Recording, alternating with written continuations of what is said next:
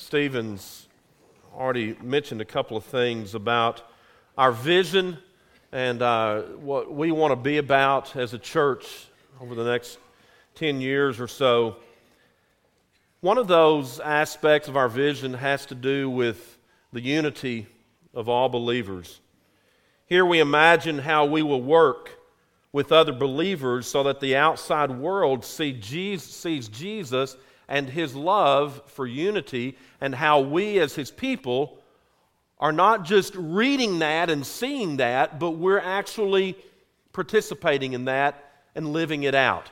Jesus even prayed for that in John 17, that the world may be one through Jesus. And so I want you to look at the screen, and I want you to save the date for November the 8th. That is the date that we are going to be having a joint worship service with our congregation here, along with the MLK Church and our Hispanic church. And so Brandon Robertson, the minister at MLK, and Marcelino and I, we have been meeting for several months, and we've been talking and praying about what this day would look like for all of us to be together. And we are very, very excited about that. We have had services together on Sunday nights and Wednesday nights throughout the years. We have never come together on a Sunday morning, and we're going to do that in 2 weeks on Sunday, November the 8th. The location will be on the Paris Junior High campus at Beggar Auditorium. And so both churches will be dismissing services from our location that day, and we'll be joining together. It's going to be a great day of worship. And what I want us to do as a church, and MLK is doing this morning as they are announcing it. They're praying for it as well. I want us to go to God in prayer, and I want you to be praying over the next few weeks. And I want you to invite somebody to be with you on that morning as we come together to worship our God and our Savior in Jesus Christ. We have a lot in common because of the blood that was shed on the cross, and we're going to come together and worship God that day together. And so, church, I ask you to keep that in your prayers, and I'm going to ask right now that we go to God in prayer as we pray for that. Let's pray. Father in heaven, we thank you for this day. We thank you for our time of worship this morning. We thank you, Father, for the songs that we have engaged in this morning as we have lifted our voice in praise and worship to you.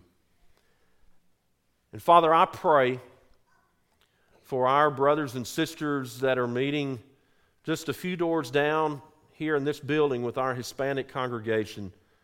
I thank you for the growth that's taking place with that church. And Father, I thank you for our brothers and sisters just a mile or two away from here at the MLK Church. And I pray, Father, that you will bless our efforts in a few weeks as we join together in praise and worship to you. And Father, I pray that you will bless that time together, that it can be a time of friendship and fellowship, but more than that, Father, it can be a time where we come together to worship and to lift our voices in praise and worship to you. Father, we ask you to bless that time, and we ask you to be with all of us as we strive to do your will and as we strive to be about what you would have us to do.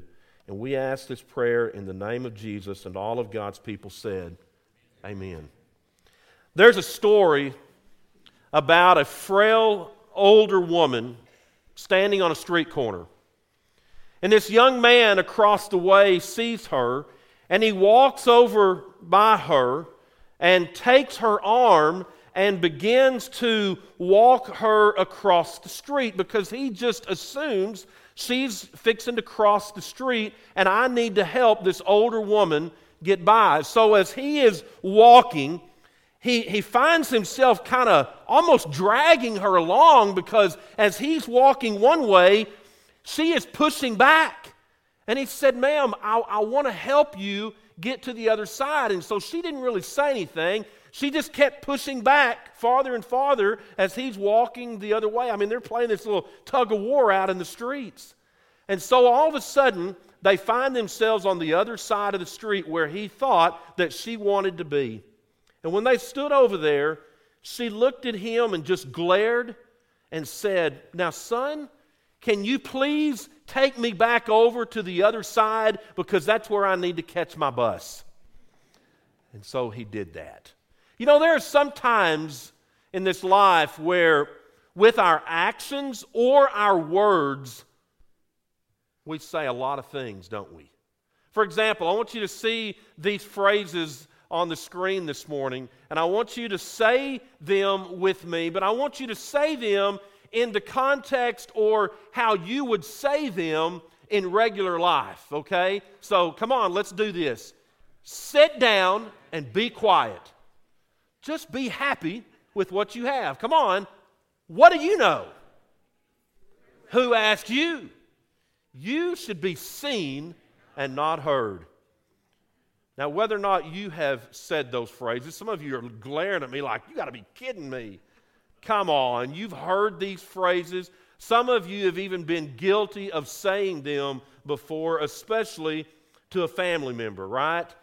There are things that people sometimes say or maybe have not said to us that still speaks volumes, okay? So sometimes we waver between abusing and ignoring someone who offends or disturbs or makes us uncomfortable. And when you stop and think about it, it's really nothing new. I want you to look this morning in Mark chapter 10 at a story beginning in verse 46 about blind Bartimaeus. This morning we're just going to call him Blind Bart. So here's the background leading up to this scene. Jesus and his disciples are traveling to Jerusalem through Jericho. They've got to go right through the city of Jericho, and he's on his way to the Passover festival.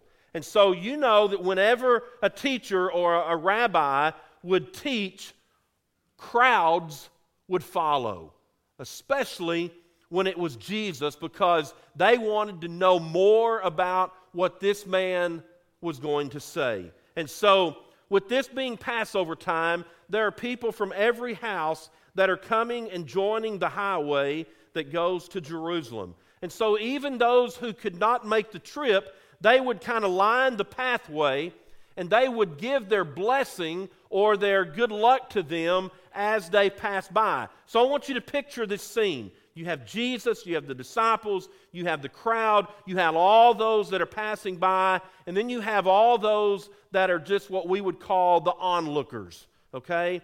And so this crowd comes and they finally get to their destination and they reach the exit gate, which is the northern gate of Jericho.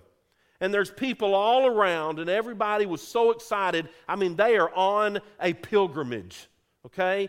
Church, when you stop and think about it, that's exactly what we're on. We're on a pilgrimage. We're on a journey, going from this place, waiting and making our place known here on earth, but this is really not our home, is it?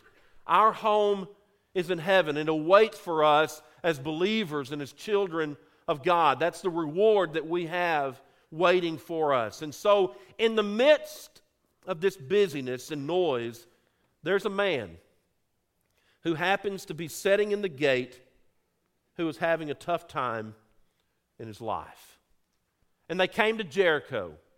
And as Jesus and his disciples, together with a large crowd, were leaving the city, a blind man, Bartimaeus, which means son of Timaeus, was sitting by the roadside begging.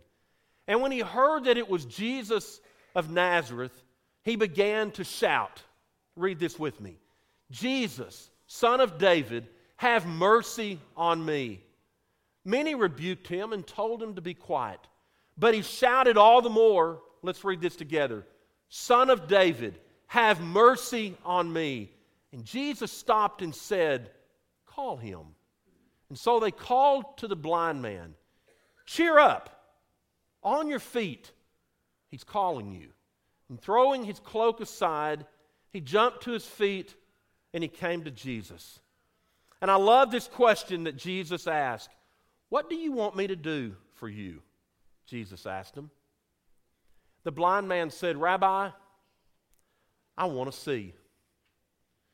Go, said Jesus. Your faith has healed you. Immediately he received his sight and followed Jesus along the road. Do you see, as soon as Jesus started shouting, or as soon as Bartimaeus started shouting to Jesus, many people rebuked. Jesus is saying one thing, the crowd and those that are looking on are thinking and saying something altogether different. In other words, sit down, beggar. Shut up.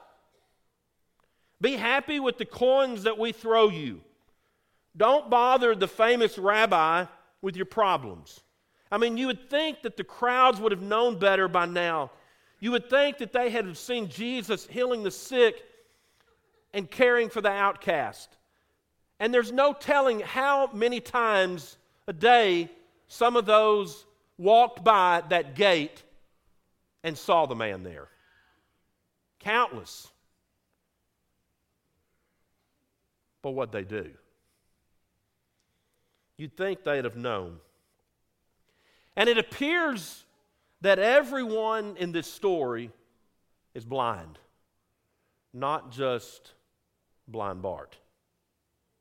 To tell you the truth, Bartimaeus may be the only one who is not truly blind, because he alone appears to understand Jesus best of all. And so as I wrestled through this text this week, I couldn't help but ask these questions. Who is the real blind beggar? Is it Bartimaeus? Is it the disciples? Or is it the rest of the crowd? Because you have all of those involved in this story. But who is the real blind beggar? It's so easy for us to say, well, it's blind Bartimaeus, because he's at the gate. He's at the place where a beggar would be.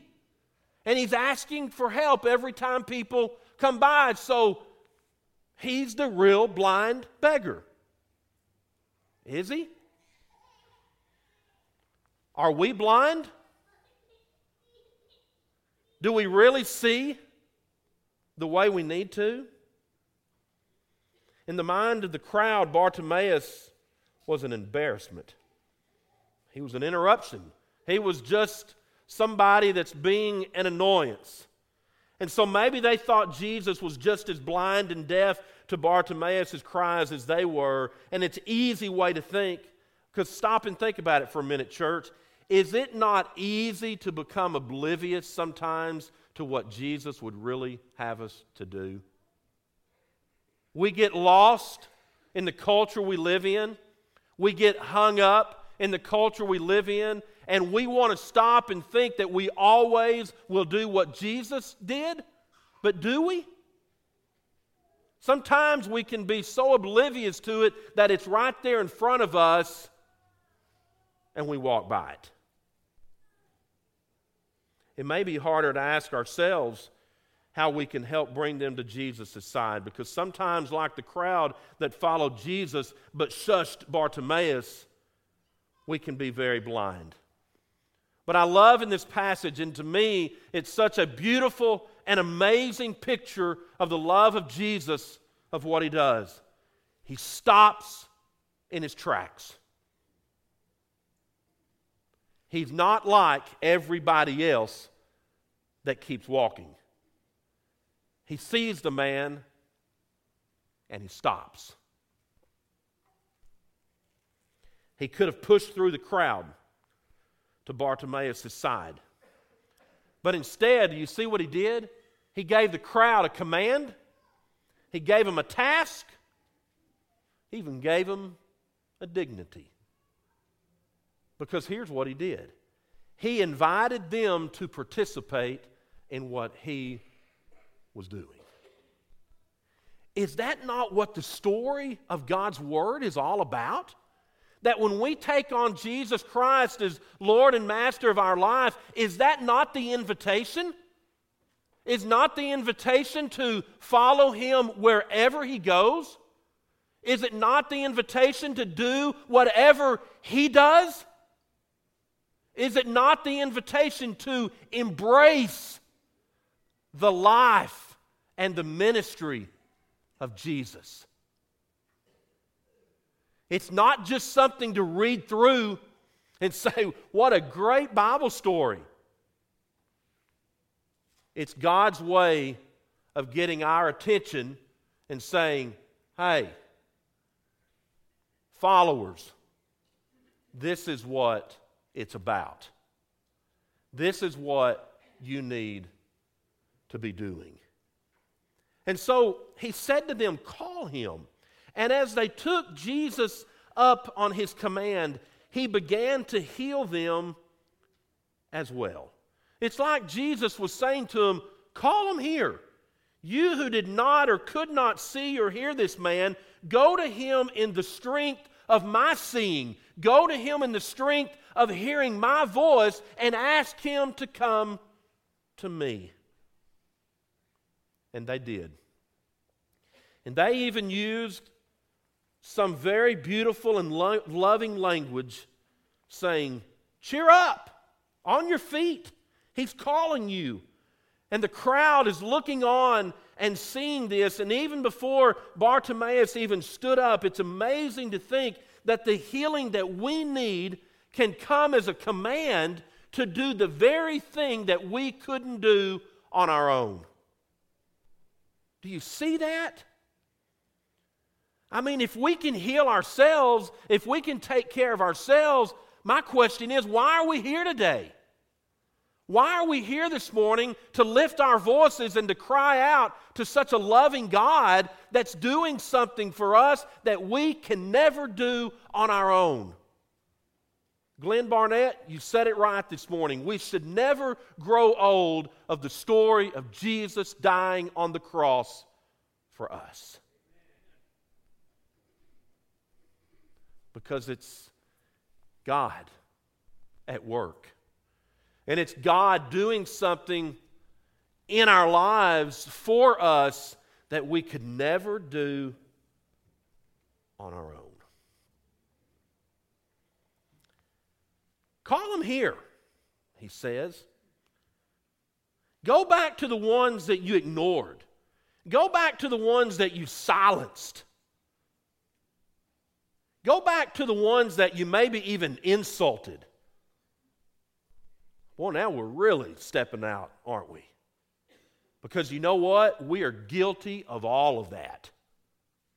And so, here's the plea. Go back and see them with your Lord's eyes. Go back and see them and hear them with your Savior's ears. Go back and speak to them with your Redeemer's very words. And is He not all three to us? He's our Lord, He's our Savior, He's our Redeemer. And if He's ours, guess what? He's also the beggar's. And He's, you fill in the blank this morning. Praise God that this world is not all like ourselves. I started to say like me, but I knew you would shout amen on that, so I'm going to put us all in that circle. Praise God that the world is created and made up of different people.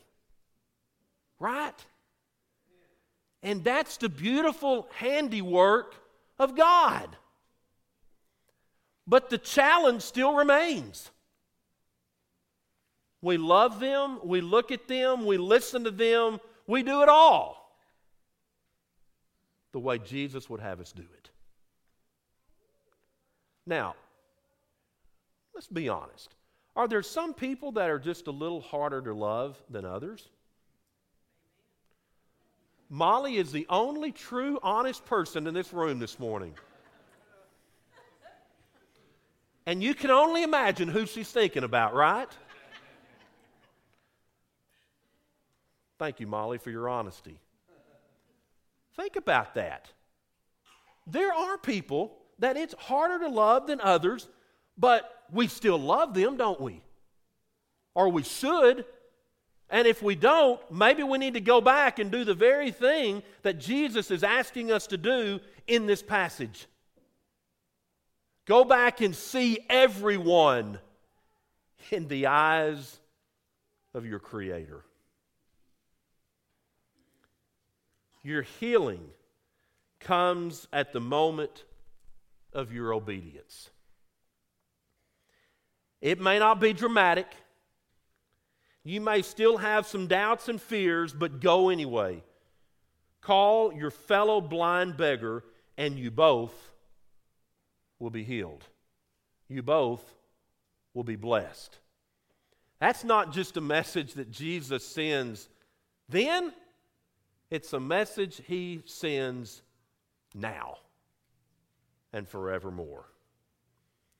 And do you see in this story, Jesus, in such a loving way, modeling for us a deep humility.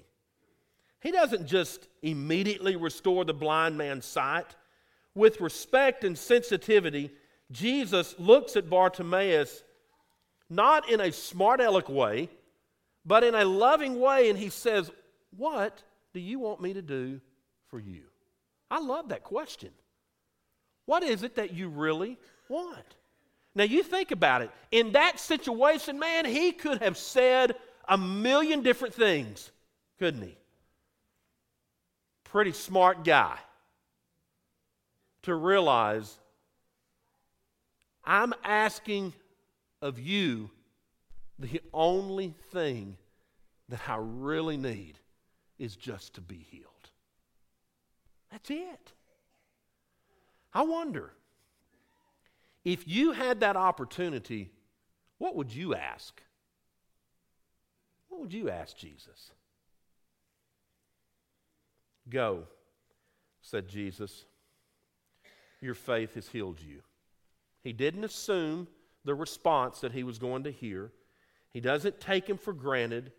He's just a human being created in the image of God, and he shows him honor and respect and compassion.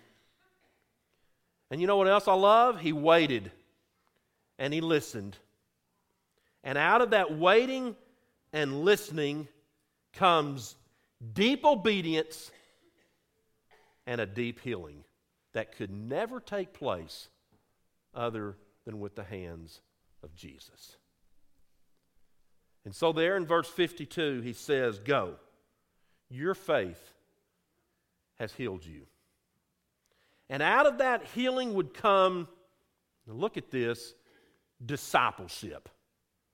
Where do you get that? Look at verse 52. Immediately he received his sight. What do disciples do? They followed Jesus and followed Jesus along the road. Discipleship, as a student, I'm learning from my master. So he says, follow me. What do? We follow suit. Even when we don't know what it looks like, we follow. Even when we don't know where it's going to go, we follow. Because discipleship says, you're not in charge anymore. Your Lord and Master is. And He will always take you places where you will be blessed. He will always lead you to places where it'll be better for you than it was before. He restores our dignity. He restores our voice. He restores our hope. It's been said that the last thing that Martin Luther wrote was a short sentence on a scrap piece of paper that was found after he died with these words: we are all beggars, that is true. He was right, you know. He was dead right. We're all in need of Jesus' compassion and healing. And we can be so blind in so many different ways. And just like the blind beggar, we find ourselves on common ground because we are in need of the very thing that the beggar was in need of: the grace and the mercy and the love of Jesus. All of us can only see and hear and speak and live on the strength of Jesus' amazing love for us. And so, for all of us, as for Bartimaeus, Jesus stands still. He listens, and with another word, he exalts even the poorest and the lowliest. And he asks this question: what do you want me to do for you? What do you want me to do for you? I'm already standing. But I ask you this morning, will the real blind beggar please stand up?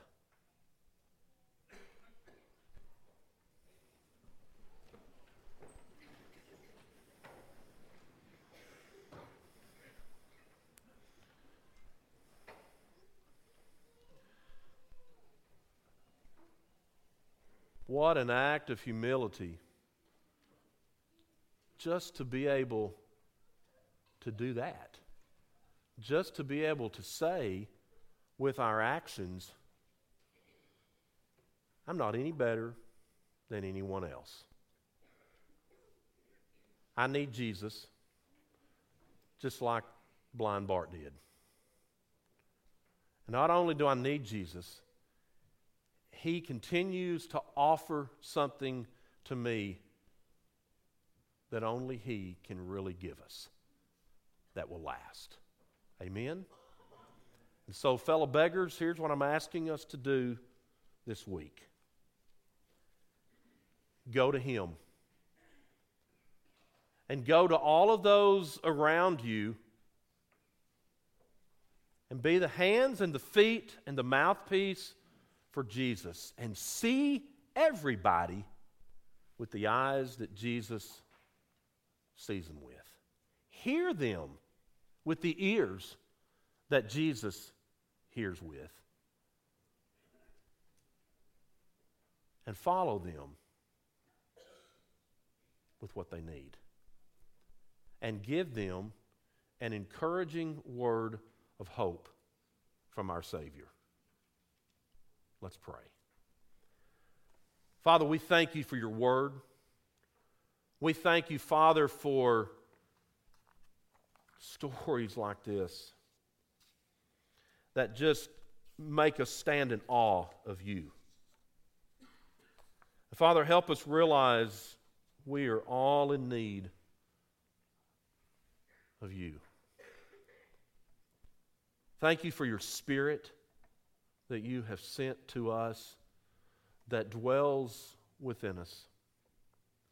And may we keep in step with that Spirit more and more each day. Father, help us this week to see others through your eyes. And together we all say, amen. Let's sing this song together as we continue to worship.